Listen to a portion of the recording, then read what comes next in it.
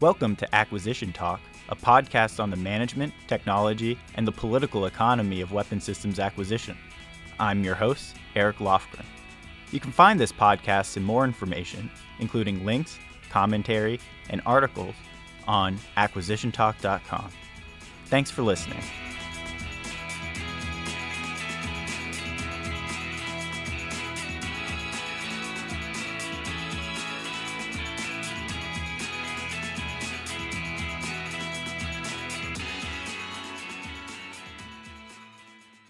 Welcome to the Center of Government Contracting webinar this morning. We're a center at George Mason University, part of the School of Business. We're going to be talking with Dr. Jim Hasek, who is another senior fellow here at the Center of Government Contracting. He wrote a fascinating book about the MRAP program, and the title of the book is Securing the MRAP: Lessons in Marketing and Military Procurement, and he's showing a copy of it there. Just for background, I should say that the book actually, now it looks like this, but at a certain point it looked just like a doctoral dissertation, which is how this started. It was actually my PhD dissertation in public policy at the University of Texas. Hold on a minute. This was fun. I went to UT Austin. I'm a Longhorn. Did my PhD there. And the Aggies decided to publish my book. They're not playing football again for a few years, so I was actually really delighted they wanted to do the book. And as part of it, it's an odd placement in a sense, because they have it as part of what the publisher calls its Williams Ford Military History Series. So if it's history, it's pretty recent, right? Because I think the events in the book end maybe around 2015 or 2016. I talk a bit about, say, the Joint Light Tactical Vehicle Program, JLTV, which you could think of as the sort of the son of MRAP, maybe. We'll talk to the mother of MRAP later. I'm delighted to we're going to have Susan Alderson talk. She's the statistician who got this all kicked off. But they put it in military history. And yet it was a dissertation for me in public policy. But most of what I think I talked about in the book, and the whole point of the book, is really about marketing to the armed forces, to the military, in particular in times of crisis and wartime with this particular case. I backed into this dissertation in a terrible way from the vantage point of being a good academic.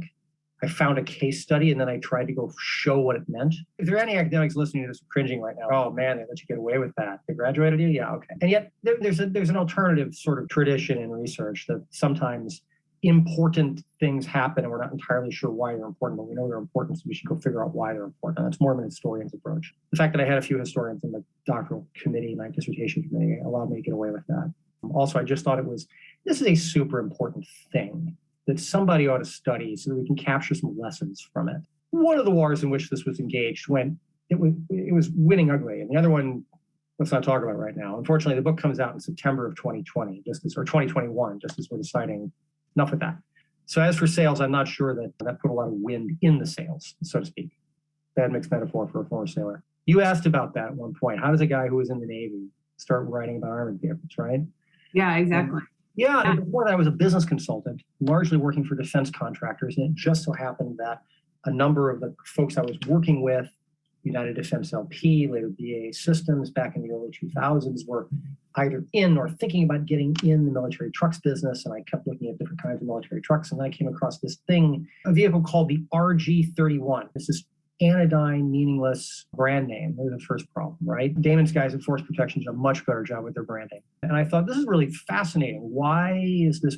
This is a little bomb-proof truck for the bomb squads, the EODs, as we say, the explosive ordnance disposal teams. Wow, what a great thing. I started doing a little bit of research. I realized by the summer of 2006 that if up through a certain point in 2006, no one had been killed in one of these things in Iraq, despite IEDs going off right and left. Why aren't there more people in these? That's a good question. So I got myself a meeting with the folks at CAPE, Cost Analysis and Program Evaluation at Pentagon, or PA&E, Program Analysis and Evaluation, same shop. And they thanked me for my time and they were very interested and all that. I went off thinking, maybe something will happen.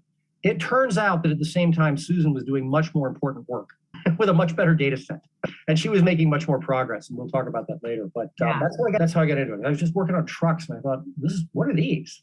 Armored trucks. Bomb-proof trucks. One of the things as I read the book, because I have an Air Force background, I deployed, I rode once in an MRAP in a non-combat area, but I associated MRAPs with the Army. But the Marine Corps was really the early adopter, and they're the ones that actually brought it in. So can you talk about that? So yes, it's now strictly speaking, the first folks in the United States to buy something that looked like an MRAP was the US Army, actually. So they bought some before the war in Afghanistan in 2000. They bought 10 of them from a company. We're going to meet one of the reps from the former reps from the company, Damon, here in a little bit. And that's predated his time. The Army bought a few, and then the Army bought some more later, but for EOD teams. The Marine Corps bought some more later for EOD teams.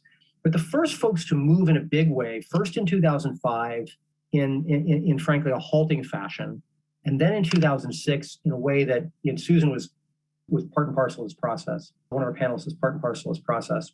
They moved in a very big way in 2006 and made it happen. They wound up buying over 1,000 of them. Okay, so how does that happen? One of Damon's predecessors at Force Protection Industries, okay, one of the two companies that are making MRAPs anywhere in the world, basically. There are a few others doing stuff like it. There's a firm in Australia doing a couple hundred, but access to the US market, there are two companies. He's at one of them. One of his predecessors in the job told me, who is a former Army officer. Now, the reason has to do with what academics describe as pathways of military innovation. We think maybe there are about 4 big ways in which military forces change, okay, particularly under pressure. One of those is the pressure of inter-service rivalry, okay? Like the Marine Corps is doing something, oh, damn, I don't want to be left out. So I better do it just so I'm not embarrassed, okay? There's also a pressure of intra-service rivalry. The tankers are doing something, so over in the infantry, I want to get my own armored vehicle or something like that can at least keep up with them, blah, blah. Sometimes intra-service rivalry prevents military services from doing things because of bureaucratic politics, sort of cultural identification with a particular mission. You can think back to in 2000, the kerfuffle about trying to bring the Stryker armored vehicle into the US Army, okay? Yeah, the tracked vehicle guys were really unhappy about this. So here's another real vehicle coming in. And as one of Damon's predecessors put it to me, this thing did not look like a Bradley, the main conveyance of the Army at the time. Very hard to convince the infantry that this was a vehicle for them. They would say, oh, that's a bomb squad vehicle, right? No, it's a vehicle for you, but it looks like a bomb squad vehicle. Okay, the Marines, there's this great line from the movie version of A Few Good Men in which, Demi Moore's character tells the other naval officers, the Marines down at Gitmo are pretty fanatical. Fanatical about what? About being Marines. Okay, all Marines are just fanatical about being Marines. Once they learn that, hey, we're in the middle of the desert, we can't actually assault a beach, we have to do something else awesome, just be a Marine. They don't have quite the same inter-service branch hangups that the Army has. So he thought, I'm going to sell it first to the Marine Corps, but the Army's going to be the bigger prize. So eventually, there's this, someone told me a story about when Robert Gates, the defense secretary, decides finally to put the gas on this thing, and we decided to buy thousands of them. He's in the tank and he asks the Army chief at the time, hey, the commandant of the Marine Corps here, he wants to buy 3,500. How many do you need? And the chief apparently, it took him like 3 seconds to blurt out 10,000. That's a number we can get behind, and I'm about 3 times the size of the Marine Corps, so I should have 3 times as many vehicles. Okay, that's about how the sales process went. There was a lot of hard work. They will talk about that. But that is why he went after the Marine Corps first. Because service politics play a major role, I think, as most people who are involved with business development in the defense industry, to defense forces will tell you. Major role in what gets bought and what doesn't get bought. Yeah, that's awesome. Your book is an amazing amount of historical detail that I think will be a great reference years to come. But I was also, and for those folks who have actually read the book, I was also blown away at how many references there were. And I think there was like 200 pages of... There's only 200 pages of text, or 205. And notes. Okay, it goes, no, that's not true. There's actually only, there's only 70 pages of notes. Yeah, no, there were 70 pages of endnotes in here, and then the bibliography's long too. I do actually hope that it gets, one of the guys I was talking to on the faculty at Texas when I was thinking about doing this, who was a little less excited about the topic, he didn't wind up actually on my committee. I remember having a conversation in which I said, I hope that eventually a book like this, or this book, gets read by enough people in the Pentagon or in other defense force headquarters around the world that you would want people to do the work. If the Russians ignore it, it's not going to bother them. But the Brits, the Australians, French, whomever. I hope folks in enough defense ministries read it because I want them to keep in the back of their mind that we're not going to get surprised by an IED again, okay? But hopefully not. We get surprised by landmines in Vietnam, and then we get surprised by landmines again in Iraq. How does that happen? But hopefully that doesn't happen. But if there's another, if it does, okay, maybe here's a manual, okay?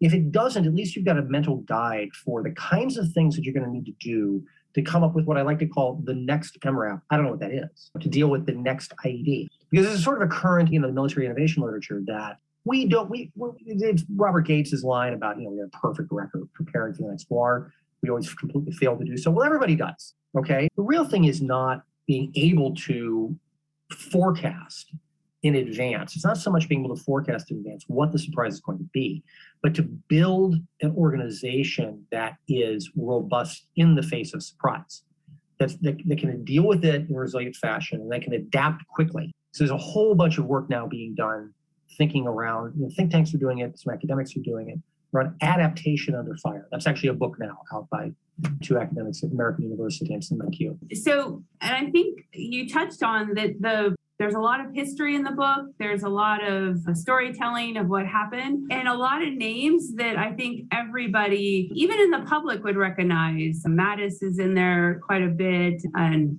other folks who rose to great heights of leadership in the national security space. But can you go through really what the lessons are? What is the guidebook that people should be taking away? What are the lessons that we're going to hear about when we talk to the panel members in just a few minutes? Well, first of all, I'm going to let them disagree with me. Absolutely. Okay. Because the beauty about being an academic is that you can pull up and look at something a little dispassionately. I wasn't highly involved with this after about 2008, except helping defense contractors clean up their operations, sell their vehicles, that sort of thing.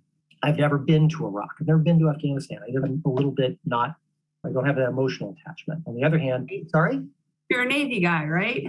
Yeah. So I would like to say, I know that a lot of Navy people went to Iraq and Afghanistan, but if I had found myself, I told someone once, 500 miles up a river, making PowerPoint slides, eating pizza, surrounded by barbed wire, I would think something is going very wrong. I don't see any salt water around here. Okay. The point, though, is I'm a little detached from it, but the people who actually, they're going to have very different experiences. And those are pretty valid. You have to consider everybody's involvement. And so this book was a big process trace. Okay.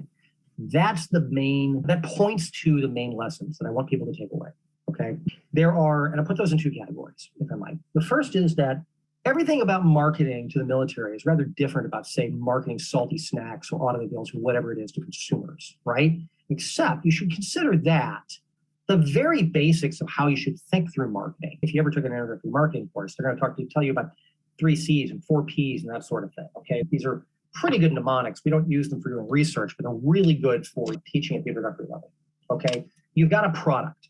You're going to sell that product at a price. You got to find a way to communicate to people who don't know who the heck you are, promote your product, and then you got to figure out, here's the thing, that both the channel through which to sell it. So that's usually prescribed in military procurement, but not completely. You need the channel through which to sell it. And you also need to figure out not just how to promote it, but how to describe it, how to conceive of it, which is to say, if I cook up a breakfast cereal that tastes great and is good for you, does it go in the section for the breakfast cereals that taste great or the breakfast cereals that are good for you? How do you want the store to slot that?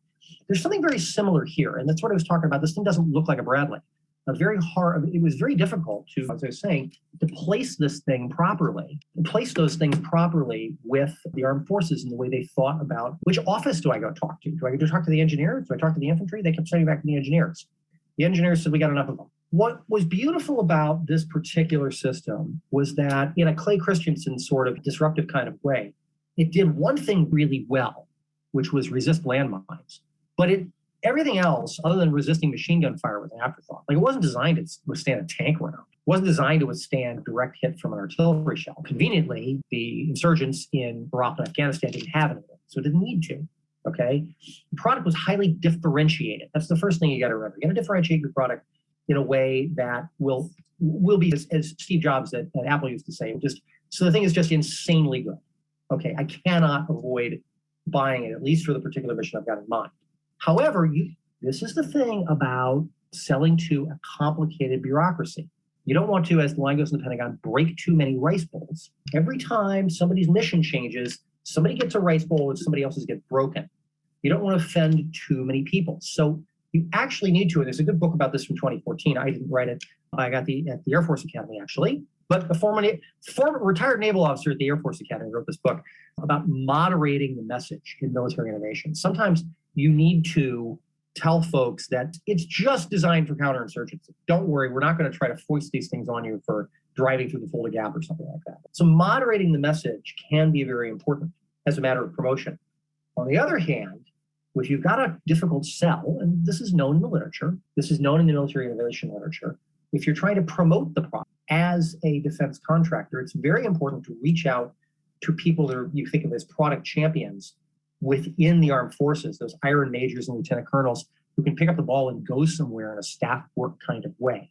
Somebody needs to be, as they say in Silicon Valley, evangelizing this thing. Now, here's the fourth thing that I think it's a matter of placement, where you put the product. What kind of breakfast cereal is it? There is some hard institutional work.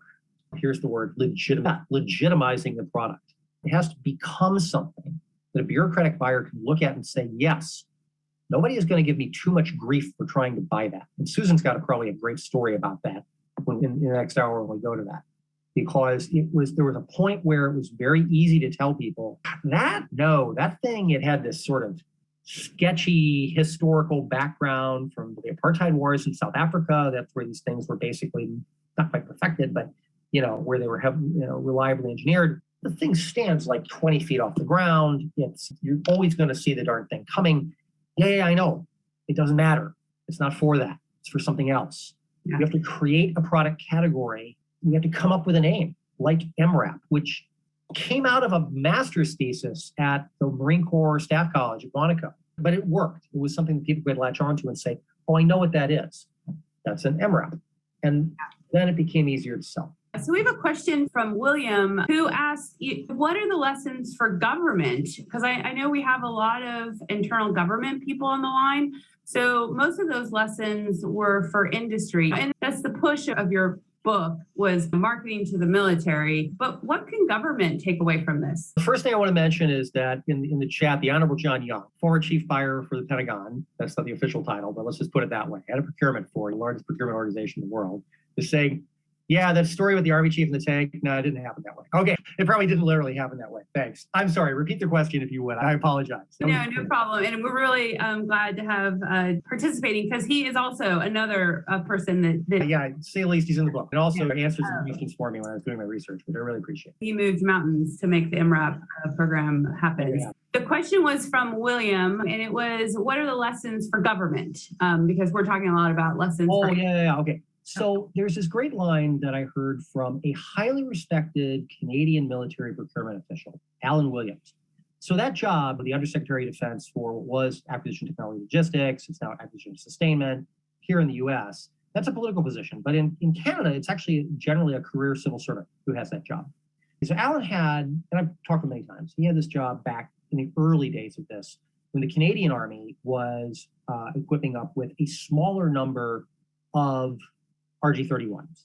But before the U.S. Army did, interesting. We were discussing marketing once, and he said, I always tried to inculcate in my people up on Rideau Drive in Ottawa a resistance to the marketing efforts of defense contractors. And I have suggested to him something, but it's in the book, that I say that this is not actually a good idea. That the business of marketing is, somebody was reminding me, Peter Drucker, management theorist and kind of guru, some decades ago, said marketing is one of basically only two things that you really should care about in a business.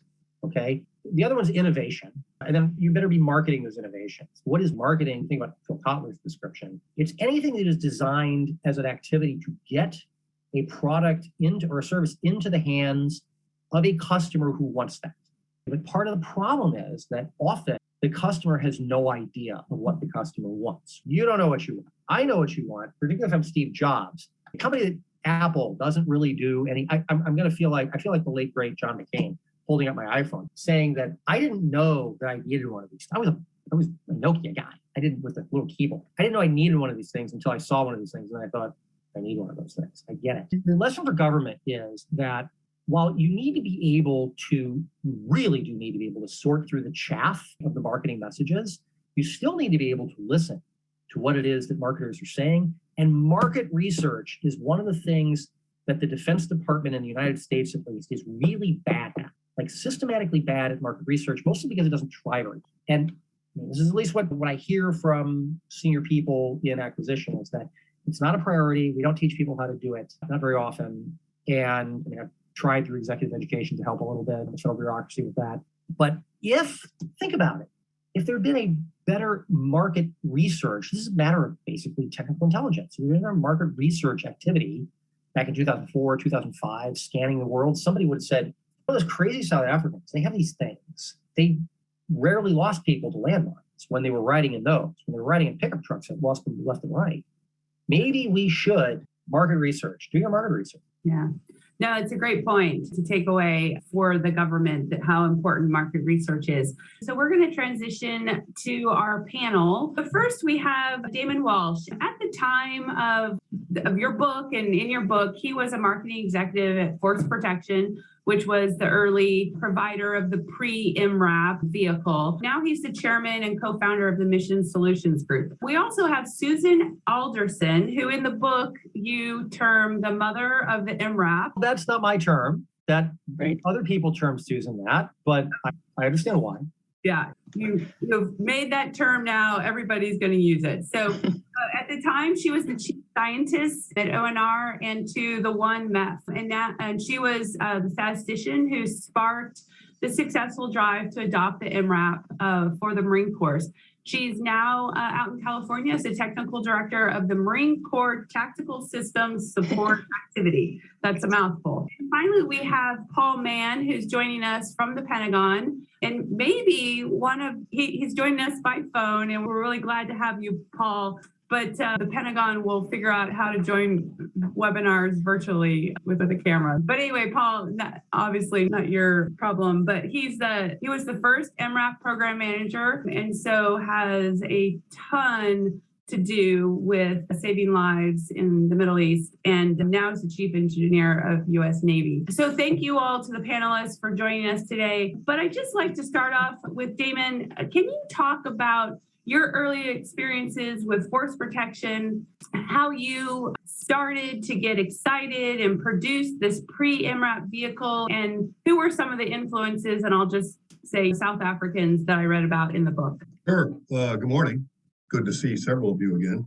I think I pointed out, Paul, when MRAP, just as an aside, when MRAP first started, other than my wife, Paul was the first and last person I talked to almost every day of the week for about 15, 16 months.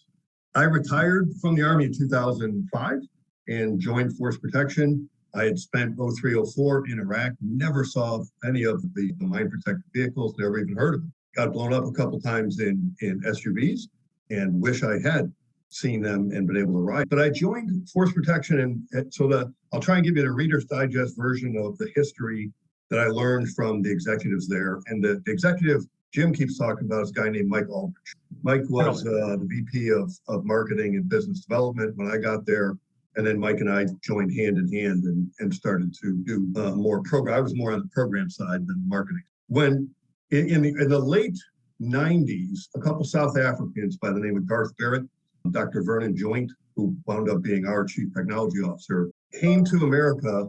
It was Garth's, as I understand it, Garth's idea, came to America to plug into a foreign comparative test run by the Army for anti-mine protection and part of the ground standoff mine protection system program, GSTAMIS, which eventually became the route clearance teams. And then I joined, and we had the Marine Corps. At that point, we had about 15, 16 Buffaloes sold, mostly to the Army. I was told the first 2 Buffaloes ever sold were to the Navy, but I could never find any history of that. And that started with when the South Africans came, they were part of a company called Critical Solutions International. They then broke off. They had the route clearance vehicles, the Husky, what we called the JERV, eventually called the JERV, came from the RG-31, but there was a corporate split between Garth and the other guys in CSI, and he wound up forming TSG, Technical Solutions Group, which was then acquired by a PE guy named Frank Cavanaugh, and that's what started Force Protection. The Marine Corps came to, and I don't know the guy's name, the folks we dealt with were Jude Maddox, Lieutenant Colonel Mike McCucci, Joe Murgo was there. in some form or fashion, Jim Batten. It was a very small crew that was appendix to Marquardt Syscom working on these vehicles in conjunction with a PM shop out of TACOM on G. Stamens. Somebody in the Marine Corps in late 2004 approached Force Protection about buying JERVs and modifying Cougars to make them into JERVs, Joint Engineering and Reconnaissance and Recovery Vehicles. The acronym is escaping me. I apologize to the acronym gods. An acronym of E stands for EOD. Oh, that's right. Yep. There was, frankly, nobody at Force Protection that spoke government. There wasn't. They were all automotive folks and the South African guys. So the Marine Corps came to the leadership at that point and said, hey, we want to buy, I want to say the number was 106 JERVs between the Army and the Marine Corps combined. And they had never done scale production. There was a lot of dispute. They signed up to a contract they had absolutely no way of producing, and then stumbled along till the summer of 2005, fall of 2005, when the PCO, Mr. Barry Dillon, who was the deputy at Marquardt Syscom, and then Lieutenant Colonel Mike McCucci came down and said, okay, you tell us what you can do and then do it, or you're done. And that's what then led to, we baselined what we could do and then turned around and started limping along doing. Eventually we delivered all the vehicles, we got the production straightened out, and we started delivering. The challenge became that they were never fully engineered. There was never a stable design. My first effort there, I was the Buffalo program manager, and the early Buffaloes had been sold with solid, so the engine overheated. So the Army said, hey, can we buy new hoods to replace those? So the engineers used the Buffalo that was sitting there, and it was like 4 inches off of the Buffaloes that were in the field. So it wound up damaging all the engine. It was embarrassing. But then come 2006, the Brits showed up, the vehicles performed. The thing was, the vehicles performed magnificently. They did a very good job of protecting. And then in 2006, the world just took off. Yeah. The ILAV program happened, the British Mastiff and Ridgeback program happened. And then in September, I called the new CG, General Grogan, because I'd known him when I commanded the tank plant, just to congratulate him, let him know where I was. He immediately said, hey, when can you come up and talk about mine protected vehicles? I said, General, the way this works is you say the date and I'll be there. And went up and talked with him. And that's the first time I met Paul. He was the brand new program manager. And then the world just, everything stepped on. All the logs were thrown on the fire at that point. Yeah, no, that's such an interesting recount of the early days of how this product was, and the innovation was starting to be developed, and a company that had no government contacts, no previous work with the government, started to figure out who to talk to. And I'd like to transition to Susan, because about that same time, Susan was the chief scientist for the first MEF. She was helping analyze what was happening in the battlefields and what were the innovations that were working, what wasn't working, and actually even deployed to the Middle East. Susan, can you talk about some of those experiences? Absolutely. Thank you for having me. This is a great conversation. And I have to say to earlier, this is learning for me. It's an interesting part of the process because some of the stuff that Damon has said, I'm learning. I feel like I'm taking notes. I see Jim's writing stuff down. It's kind of like, I didn't know that part of it. I think this truly is one of those things where you all become part of the team, and your job is to get the ball partway down the field, but you may not be the one going to score that goal, and somebody else is going to do that. But I think from a S&T perspective, my government service has been mostly in science and technology areas. And what we really see is very often you get something started and then things take a while and take a while and take a while, and then they come to fruition. So it was nice for the MREPs to actually see something come through and get in the hands of the Marines before your tenure at the job ends. So when I was the science advisor, I actually was at MCTISA first, and we built ourselves a place where industry could come in and test their products ahead of that whole long JSIDS process that everything goes through. And my prime customer at the time was 1MEF, because they were in the field, obviously fighting the war. And that's when their chief staff said, you come be our science advisor. So at that point, I became the person that all of industry's good ideas came to. So across my desk was a wide range of things. And of course, our biggest problem at the time was IEDs. So from your marketing perspective, I would suggest that what we tried to look at was what really is the question we're trying to answer? What are we trying to get after?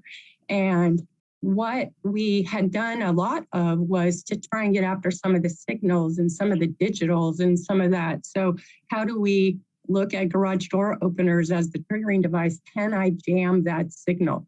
A lot of our work had been put into jamming devices. We tried to build those into all the vehicles that the Marines drive on. And there's a scalability question. Can you put that into every single vehicle so that it's available when you need it? That was a huge problem when you think about how many vehicles there were that we would have to backfit with these types of things. So it was the IED problem was a multifaceted problem. So what other places were there? We also looked at things that would be like, could we sniff out bombs, right? Could we sniff out explosives? You realize very soon that in an agricultural country, fertilizers smell like bombs, right? So we would very often have fertilizer in people's hands, and it really wasn't that they were working with gunpowder and it was explosive, but it had a very similar sniffing type of tendency there. We tried to put up barriers. We tried to put up roadblocks. We actually used under vehicle cameras so we could take a look and see if things were IEDs. We tried to track people to see if we could watch them dig holes. But then you realize that there's so much junk on the side of the roads through so much by rack that it was very difficult for us to even tell if the roads had been disturbed. So we'd really been working on lots of different aspects of the problem. And I would say that, as you've heard from Damon, these vehicles were already there. So realistically, what I was successful at was asking the right question. So I shifted the focus of the question to be, how can people survive?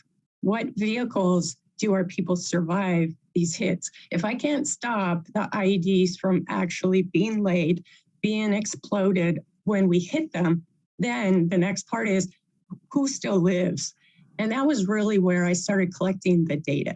There were lots of different vehicles, and somebody in the chat asked about Strykers had done, which were really built with things from the sides, not from the bottom. And that was really the biggest difference in the MRAPs, is that they were protected, yes, all around, but especially the way they took the hits from the road. And that's where all the mines were. As Jim alluded to earlier, this is not a new problem for any military. Those mines have been around a long time, and this area was rife with them. Unfortunately, those Iraqis, they've been bombed by everybody. So there is unexploded ordnance all over the country. This was a very easy way for them to reuse that stuff, to build it and bury it, and we drove over it. So now we're basically asking the question, okay, what vehicles actually survive? So the Marine Corps engineers have been using those Buffaloes, have been using those types of vehicles. So it really was, why aren't all our people using these? And one of the other things I think from a marketing perspective is, somebody asked about what's different with MRAPs that makes them successful. They were absolutely the right answer at the time. So what you have to understand is we were losing people, lots of people, to IEDs. And that was really tough for all of us, for the country, to be losing our fighting force to these IEDs, which is a very low threat. So it was also embarrassing. So it was really like, okay, we have to get past this. How do we keep our people alive? And how do we do that? Well, science, industry, technology, we'd come up with a whole bunch of answers, but they were all for the peripheral questions, for the other parts of the problem, not for the problem of keeping people alive. And MRAPs did that. But I can tell you that months after they were delivered, probably 3 or 4 months after they delivered, then people started saying they're too heavy and they're too expensive and they're too hard to move around and they're too hard. So it was once we solved the problem, after about maybe 6 months, and we weren't losing people to IEDs so much anymore, then it was kind of like, oh yeah, well, that was the wrong solution. And then the whole people that were behind that, the whole JLTV thing, the Humvee Mafia, all those people started coming back. That's not a long-term solution, and we can't do that. And we've spent far too much money. And so you'll also see equal amounts of articles that are, well, the MRAP was wrong because it was too expensive, it's too hard, we've left them there, we can't use them. So I think you also have to consider it was the right thing at the right time. It absolutely was the only solution that we had at the time to make that happen. And that's really, I think, what industry responded to, because we did collect a lot of data. And I'm so happy you found Captain Malakar Jim, for your book, because he truly was amazingly helpful. And the Marine Corps had so many people who were trying to look at the data and who were trying to do both the data analysis and the market research. How do we do this? Right, that's one thing that I want to clarify and highlight, because actually Dr. Young was saying in the chat that, well, it's not like the contractors were evangelizing this idea within the military. No, that's an important distinction. I should clarify that. It really wasn't what I meant. Stephanie, you were asking what are the big lessons. One thing that I didn't mention, and this was, at one point you also asked me, was there a surprise about this? Not everybody involved in this process knew everybody else involved in the process. Damon knew Paul, and you knew Paul, but you had never met Damon. And Damon, until he read the book, hadn't actually heard your name. It was rather surprising to me that this thing got done because different groups of people in different realms of activity, mostly first in industry, is my argument in the book, then mostly in the military services. And then finally, people like Gates and John Young, then mostly in the Defense Department with some enthusiastic get behind them work in the Congress from, for example, a Senator named Joe Biden at the time, okay, in sequence, picked up what other people had done, looked at it and said, oh, wow. It was a matter at each stage of creating some facts on the ground, to use another military metaphor. And Dr. Young was saying, well, one of the big turning points was in May of 2007 when Gates got to see a blast test at Aberdeen. You see some of these. I've got a picture of that. I think it's the same one I got a picture of. Very impressive. And you see these things, or at least I got a great blast test picture from that all over the web. And you see these things and you think, oh, holy heck, that is a robust vehicle. To get to that point, you needed somebody actually to get it into a formal testing program. You needed to get orders. Actually, by May 2007, the military had already ordered over 1,000 MRAPs. There was an order book like that. What these guys did at that level was to say, no, this is a national priority. This is a DX rating and everything else stops. This is my number one procurement priority. When there were folks saying, but I got stealth fighters I need to buy to chase the insurgents, and no, you don't actually. This is what you're going to do. But it had to go through several other steps. Somebody else asked, what was different about this? I think Joe Pignano in the chat. What was so different about this? What's so different about this? No offense to Paul Mann, because Paul did yeoman work here, of course, and highlighted his career. But somebody joked to me once that this thing worked because you made the SecDef the program manager. Now, that's not really what happened, but you got program manager kind of attention from a guy like Robert and from people like John. Yeah, that's a great segue to Paul Mann, who's joining us via telephone. So you don't see him on your screen, but he's definitely with us and listening. Paul, can you talk about that fateful evening when you took an exit that you weren't planning and got told about an opportunity to be a program manager of a small vehicle program? At least that's what you thought. And then the challenges that you face with requirements, because we've talked about that with what were the requirements up front? What was the problem we were trying to solve? What were the criticisms of the different aspects of the pre-MRAP and to the MRAP program? Paul, over to you. So, yeah, it's great to be on the panel and listen and continue to learn. Probably around the August, September 2006 timeframe is when probably after Labor Day, actually, is what I remember, when I met Mr. Barry Dillon down at Syscom. And to Damon's previous point, there was at least some project work and some ideas about the potential of a mine-resistant vehicle. So I fell in on some foundational work that was generated by a lot of smart people. But the doubts were, can you manufacture these and can you deliver them to meet a survivability requirement that keeps changing? I will tell you I'm a pretty unconventional choice in that I was a mathematician doing air and missile defense most of my life and somewhat interoperability. And the MRAP 5-person team that I was invited to join was like I had never done anything associated with what this mission was, possibly with the exception of some system engineering tests and some leadership.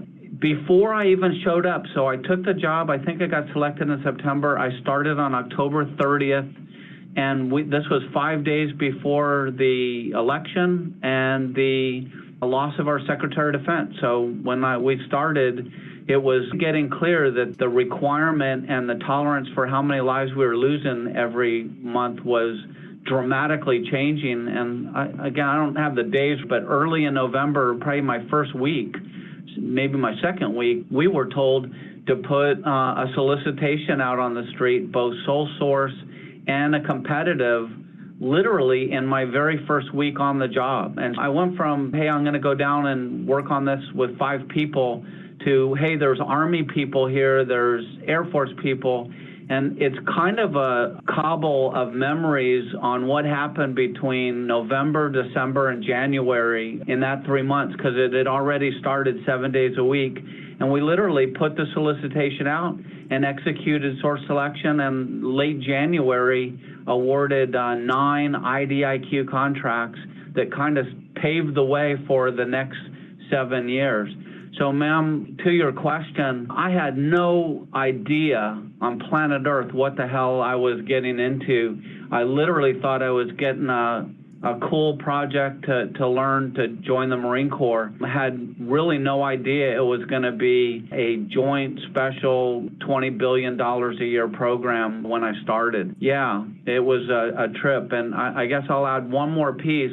We had all of the industry. We immediately knew between the smart people in the Army, Navy, Marine Corps, Air Force, and Special Forces who all wanted some number of the vehicles. We were literally working 24 hours a day with contractor support and shift work to compress the timelines to get all the acquisition documentation put into place so that we could actually do the procurement. Dizzying at best. The first year was brutal. Everybody said we would fail. Everybody tried to prove that we would. Lots of high-level stuff, and we were rescued when SecDef and the Undersecretary, then it was the Honorable Mr. Young, basically made MRAP the #1 acquisition priority. That was not true when I started in October, and probably not until I think it was April, May, or June of 2007. So we had tons of critics, tons of people pummeling us, and my greatest achievement was my complete ignorance. I just didn't know what was impossible on this.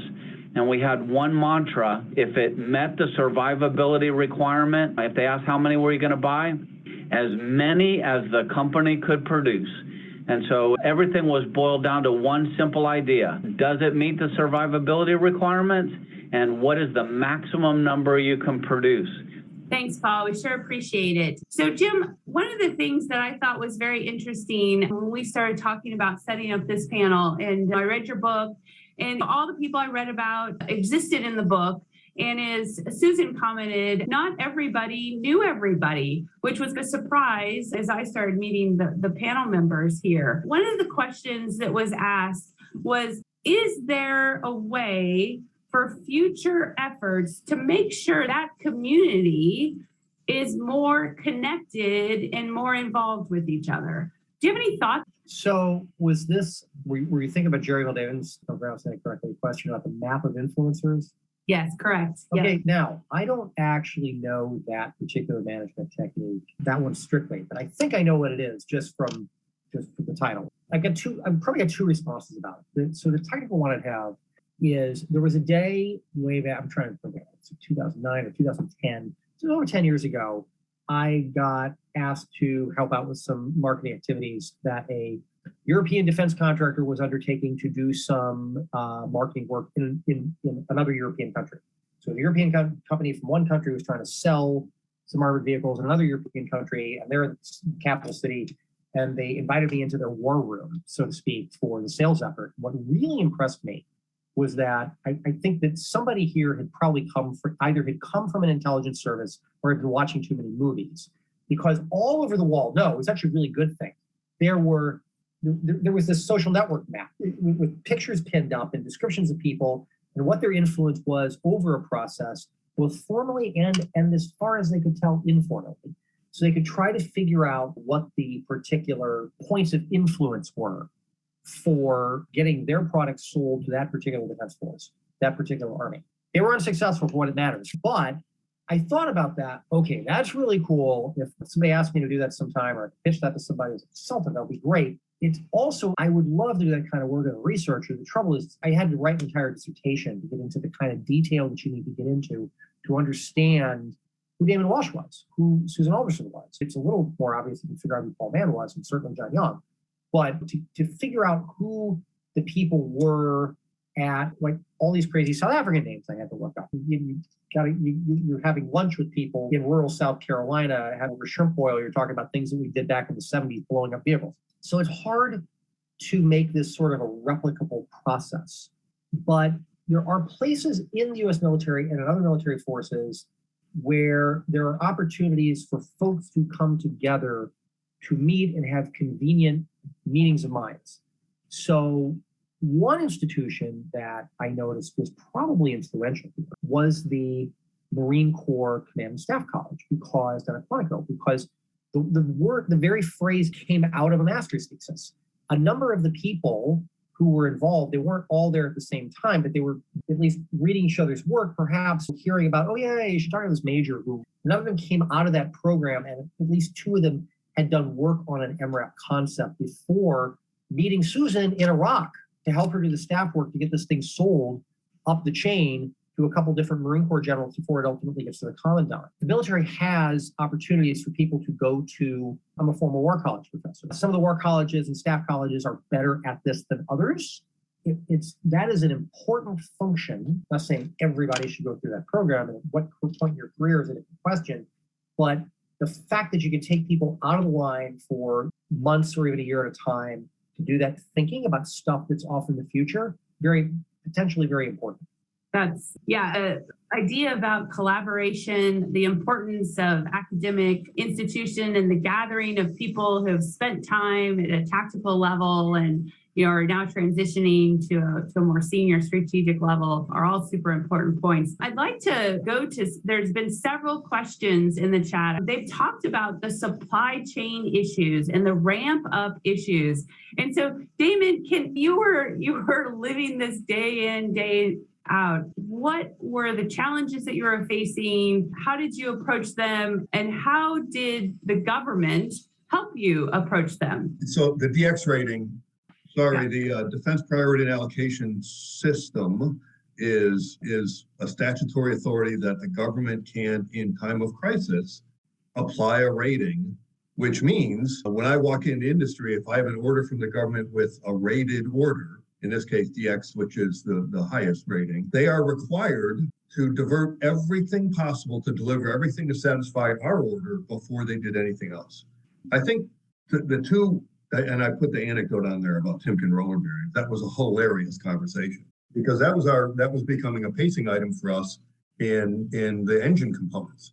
And I called this VP of their supply chain and said, hey, you're going to get asked 8 times because 8 different companies are going to come to you and ask, which was one of the challenges. The steel industry especially was getting 8 or 9 different requests for, hey, I need 20,000 vehicles worth of steel. The steel industry wasn't aware that not all 9 of us were going to produce 20,000 vehicles. So they were seeing this enormous demand, but it really wasn't. And eventually, I'm sure Secretary Young or Paul can weigh in on, we knew that there was actions happening at the DoD level to try and provide information to the big suppliers, tires, transmissions, engines, steel, to give them a one over the world look at that. But the Timken guy, I called him and said, hey, how quickly can you give us, I think at the time, 5,000 vehicles worth of Timken roller bearings? Just this little tapered roller bearing that goes in the engine, but it doesn't work without it. He said, he was primarily an automotive industry supplier, which is enormous. He said, well, most of our consumption is with the automotive industry. I'm not sure we can divert it. We went back and forth a little bit. And I said, listen, I talked to a guy named Paul Mann at DoD every day. He's telling me that there's a likelihood this is going to get a DX rating, which means all of your freaking production is going to go to us. And he said, well, hold on a minute. And then we started working out the supply chain. So what they didn't want was us to impose that, because then they couldn't deliver to their automotive suppliers, which, as everybody knows, we're getting to experience that now for others. That's a big hit to industry. So There was a little, I think, uncoordinated at first, but once DoD weighed in, then it got clearer and all of supply chain. We never had any trouble getting the supplies we needed, mostly because we were young and fairly naive. So we went out and said, oh, this is a big program. Let's order $100 million worth of steel, which we did. And our big partners, they were astounded that we would do that. It was like, well, what the heck? We'll just go out of business. Paul, can I throw this conversation over to you? What were the challenges that you faced in ramping up this 5-person office to start now having to deal with thousands of orders and the supply chain and the requirements, and changing requirements was also mentioned, and help from OSD and support from OSD? Paul, over to you. Yeah, 7 days a week for most of the first couple years. Every Friday, we were in a meeting with the ASNRDA. First it was Dr. Eder, then it became Mr. Stackley. But we had a battle rhythm of senior leader at the 3- and 4-star level every single week, demanding that any obstacles that we highlighted were assigned and allocated. So Mr. Al Schaefer, who was an executive working for Secretary Young, had the secretariat role. And it just felt like we were in a 24/7 battle operations plan. And I think it's been suggested and stated, and I think it is true. Once we all knew what we were trying to do and got a little clarity on the organization, the services, initially there was an Army program, there was a Marine program. I don't know if there was ever a Seabee or Navy program, but a key move that we made early in the process was to make it a joint program so that we all came together. Instead of arguing and coordinating and collaborating with each other, we became sort of one integrated team.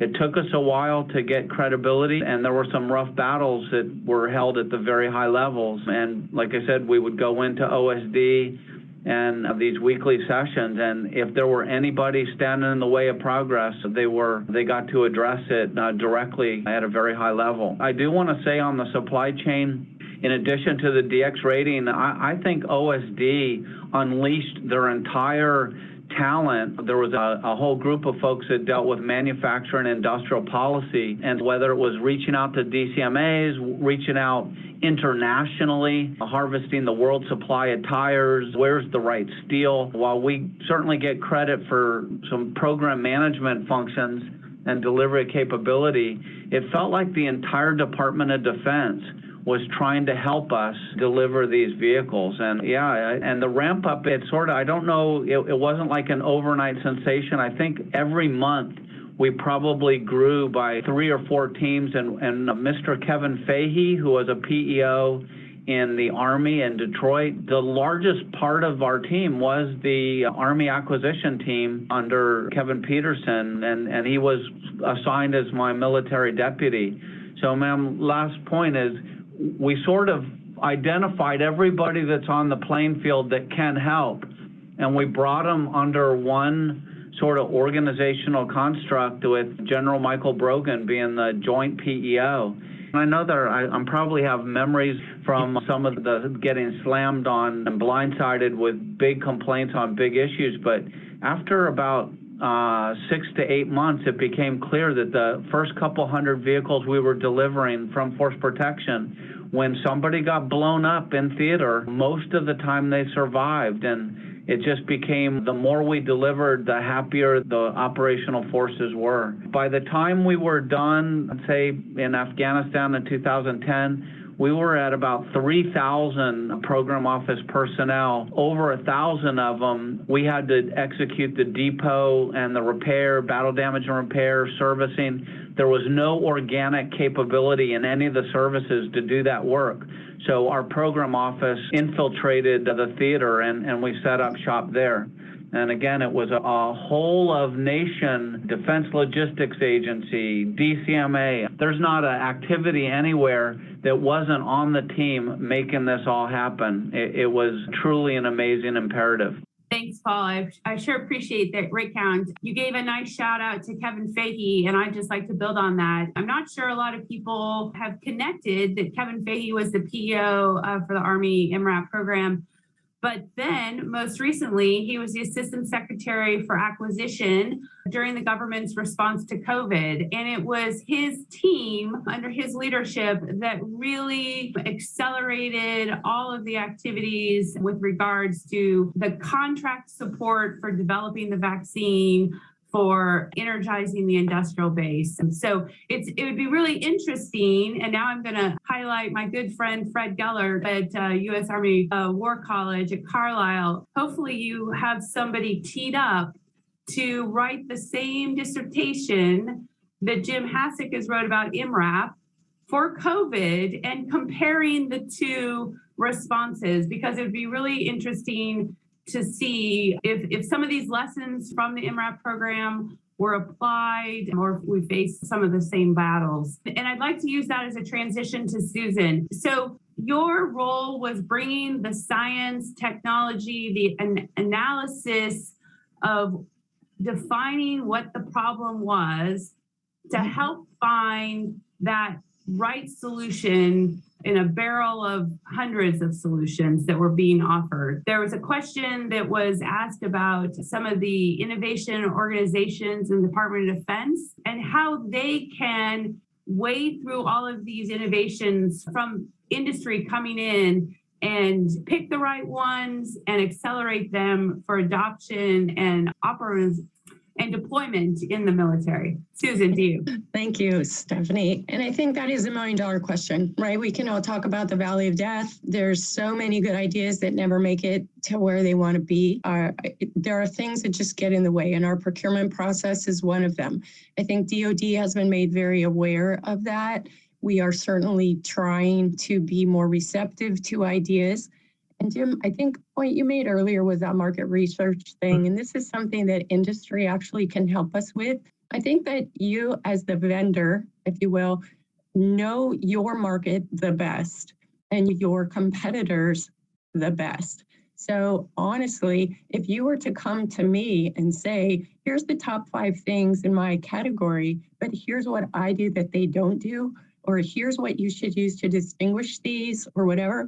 Because what I've seen over the years is that where there used to be a finite set of money to buy 5 things, now each of those 5 things actually represents a category of thing. I used to have goggles. Now I have night vision goggles. Now I have sand goggles. Now I have sun goggles. Now I have chemical goggles. Now I have, so all of those have a place, but honestly, in a DoD budget, I still have the same amount of money to buy those. So when we're talking about hair splitting, if you will, or the technology area for solving a problem, I know that we, certainly from an S&T community, and Vice Admiral Selby at ONR would tell you, industry, you have to help us. So what have you built that's different for us to purchase that solves more of our problem, right? That gets after, can you do more than one thing? Can you solve this? Can you attach to something that I already own? Because it's congressionally budgeted line items for most programs. So if I can attach to an existing program, that's an easier way for me to advance a new technology or a new way to solve things. It's very difficult for the government to do all things to all people. When I was the One Map Science Advisor, every technology came across my desk, whether it was water purification, whether it was ammo carrying, whether it was digital connectivity, and then things doing with IEDs. People would say, you have to pick mine because it saves lives. And I would tell you everything on my desk could have saved lives, but we had to really search through those. So it really is, if people can help who you're going into, we understand how the other vendors are going to market you. I have no problem with someone telling me that. Company A comes in and they say, we're selling this. Now we know that you have companies B, C, and D, and they're selling that, but here's what we do. Because the other side, and we've actually seen a great response from industry on this, people are willing to team with each other. And we're seeing teams and we're seeing things come together. And I think that Damon alluded to that when he's working with other people and other companies, and they're partnering and they're making that happen. We have seen that the fastest things get done when we partner. And when people say, hey, I'll bring in the network and you can bring in the data processing and you can bring in the edge computing pieces to that, now you're actually marketing the whole system to the government. And sometimes that's even a better way to go so that I don't have to spend all the time figuring out what all those in-between elements are. But you have come in and said, here's your sort of end-to-end solution piece. Damon, what's the secret sauce from a small company, not potentially solving a problem like an MRAP, but breaking into the government procurement system with an innovative product like you had? If I had that answer, I'd do a different job. I think the thing is, the balance for industry is, and it was very telling for me, I hit the lottery in a lot of ways going to force protection. I spoke government acquisition, and when I landed in force protection, the day I was there, they negotiated a settlement for a definitized contract for a purchase of a few buffaloes. And they did it. The CFO agreed. He got off the phone and I said, well, how much did that buffalo cost? I knew what the government was agreeing to. He said, we're not really sure. I said, okay, that's a problem. But it was a great learning experience because of those events. I got to watch a little company go through everything, listing, and along the way, the balance for me, from both a government and an industry perspective is there has to be a balance between competition and exposure. At one point, to pair it off of we were teamed with General Dynamics was building force protection vehicles. Armor Holdings was building force protection vehicles until BAE bought them. And then we just scrambled that. But General Dynamics, the Marine Corps depot in Albany was building them. We had Textron geared up to build them. But then it turned into a competition, and there's a lot of benefit, I'm sure Paul would agree, that comes from competition because you get some innovation you wouldn't normally have gotten. But the end result was, we all then closed our roads and stopped talking to each other. So I'll tell you, Stephanie, I wish I had the answer for how do you solve that. I had an opportunity to talk with Ellen Lord a couple of times before when she was in the Pentagon about that. And that's part of the challenge is the big guys own the defense industry.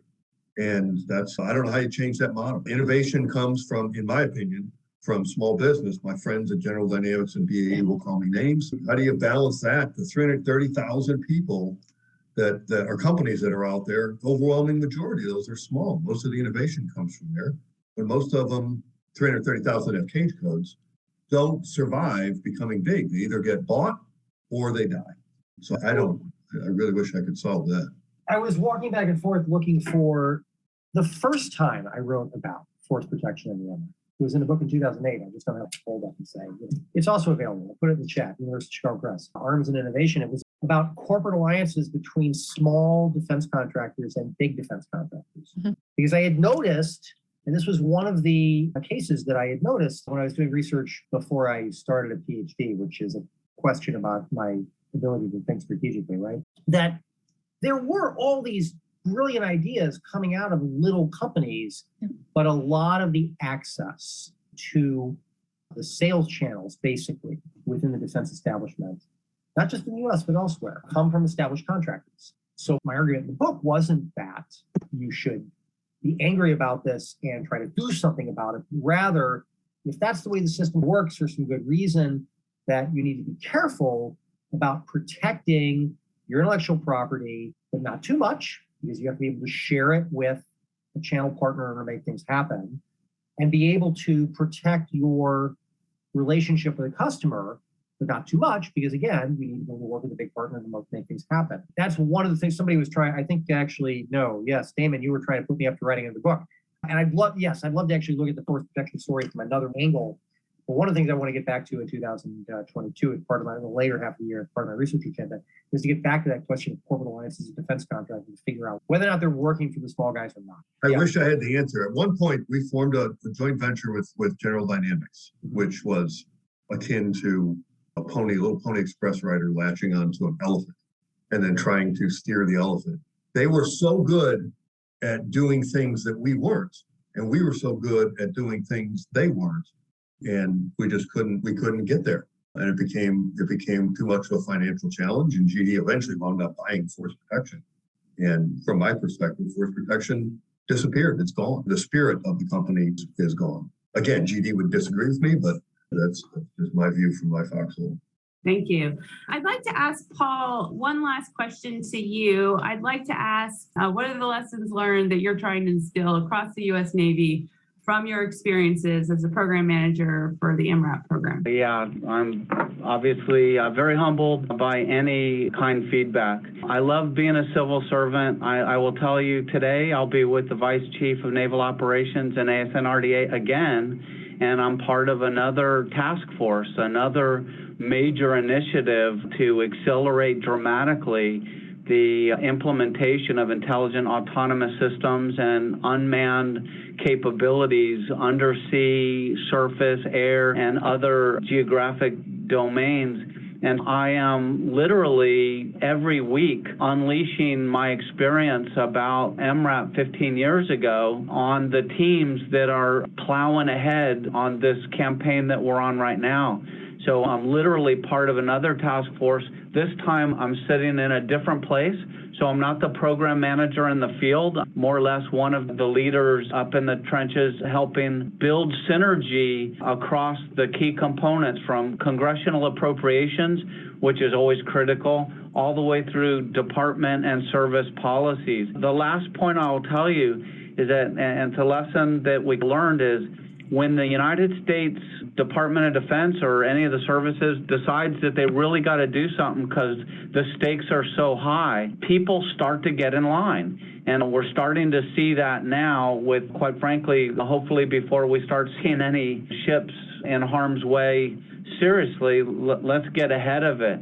So, ma'am, bringing people together, collaboration skill, inviting people to listen and think differently, bring industry in. I know Mr. Walsh talks about force protection. We had 9 other companies that we were also calling every day as well. And my last lesson learned is when the United States unleashes the talent of the people on our teams, there's nothing that we cannot do. And that's what I believe, and that's why I'm sitting in ASNRDA trying to, I'll call it an encore performance, this time with unmanned systems across the nation. Thank you. Thanks, Paul. We will close with Jim Hassett, but before we do that, as mother of the MRAP, because I always think it's best to make sure the mother gets the last word, what's the advice you give to the scientists across the Department of Defense? Oh gosh, thanks. And the mother came too from that. My boys were teenagers at the time, and it was another perspective to talk to generals about, to say, hey, if these are my boys, when you send them forward, I want them to be. Now I'm old enough that most of the Marines could be my children, so it's an interesting position. I think that across the DoD, this country is amazing in how smart we are, in how passionate we are, and in how we truly care about each other and certainly our military. Our hashtag at MCTISA is Make Marines More Capable. And I think that there are so many companies who want to help. People want to help. We need to be better at telling them how to help. And that unfortunately means that there's a prioritization of efforts. There's a prioritization of spending. So it really does get across to the companies that want to help. We need to tell them how they can do that. And we really need to allow for good ideas to float up. I totally agree with Damon that the small companies who come up with great ideas, that's usually why they spin off from big companies, is they want to pursue a specific idea and they want to go in a specific direction. And we really need to figure out how to open the doors for them to come and talk to us and to free up money, because we need to have same year money unprogrammed from where it's supposed to go to free it up to really take advantage of a good idea in the time that it's being created. To have to wait 4 or 5 years to get it palmed is a difficult decision. So somehow there has to be money available to people to really advance that spot on good idea when it comes up somewhere. And I wish I had a solution for him, as we're all saying. If we knew how to get across that valley, we'd all be in a lot of different jobs. But I think that we have to encourage those people who have hearts to do this work for the government to make it go, because it really is more about the mission than the job. I think people really do want to help more than want to make money off of it. We really have to figure out how to inform people to bring us their best ideas and then get that to the right program people and figure out how to get that to our warfighters in a time applicable way. Thanks, Susan. I just put the link in the chat of where you can buy Dr. Jim Hassick's book. So you want to click on that link. If you don't make that decision right now and you decide to make it later, you can find it on our Center for Government Contracting website. So as we close out, Jim, we've heard a lot of people talk about collaboration, talk about communication, talk about the will of the American people. You've talked about some lessons learned for industry, for government. Any final comments on those points, things that we missed? What's the one thing we should take away? This has been a fabulous hour and a half, and I'm really happy this is getting posted. Yeah, buy my book, but if you don't, it's okay. If there's one thing I want to tell people about this, I want to echo what Paul said, Susan said about there are some really smart people in this country. Smart, capable, enthusiastic people keep trying to come into this country, okay? This is our ability to attract, in particular, immigrants to do awesome kinds of work in different fields is a very important part of what makes this country quite so capable. I will highlight that now, when we were dealing with insurgents in Iraq and Afghanistan, we outnumbered them here to there, although sometimes they had more people on the ground and sometimes not. Are probably our emerging number one rival, potentially militarily in the world, is not the country which we outnumber. There are about 4 times as many of them as there are of us. And so at a certain point, we're going to run out of money, and we're probably going to run out of bodies that we can keep throwing at problems. This leads to Lord Rutherford's observation that at that point, we have to start thinking. We're going to have to be smart about how we do this. And I'm happy to hear about things like, you get a guy like Paul Mann, his next gig is let's go figure out how to autonomize a large part of our naval force. We are going to have to think more smartly about this. Part of that is science and technology, but also part of it is management and marketing. Because if we don't get the ideas into the hands and into the minds of the people who need to have them, they're going to sit on the shelf, whether it's in South Africa or somewhere else, and they're not going to be available for that next armed conflict. They're not going to be available to throw at that next IED. That's what I want to do.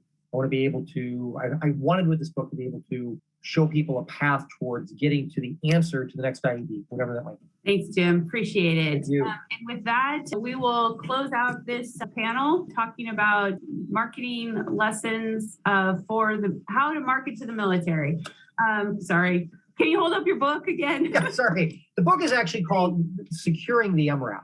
And yeah, you can get it through Texas A&M University Press. My dissertation was actually called MRAP Marketing Military Innovation. And this is a major portion of what my research interests here at George Mason University and the Center for Government Contracting are marketing, about military innovation, about marketing to the armed forces. It's a pretty understudied topic amongst academics, to say the least. Yeah, excellent. But I'd also like to thank our panelists, Damon Walsh, Susan Alderson, and Paul Mann, and also for all the participants, because we just had an amazing conversation back and forth in the chat, a lot of information shared, a lot of great questions asked. This concludes another episode of Acquisition Talk. If you have comments, interview recommendations, or just want to chat, please contact us at acquisitiontalk.com. Thanks again, and until next time.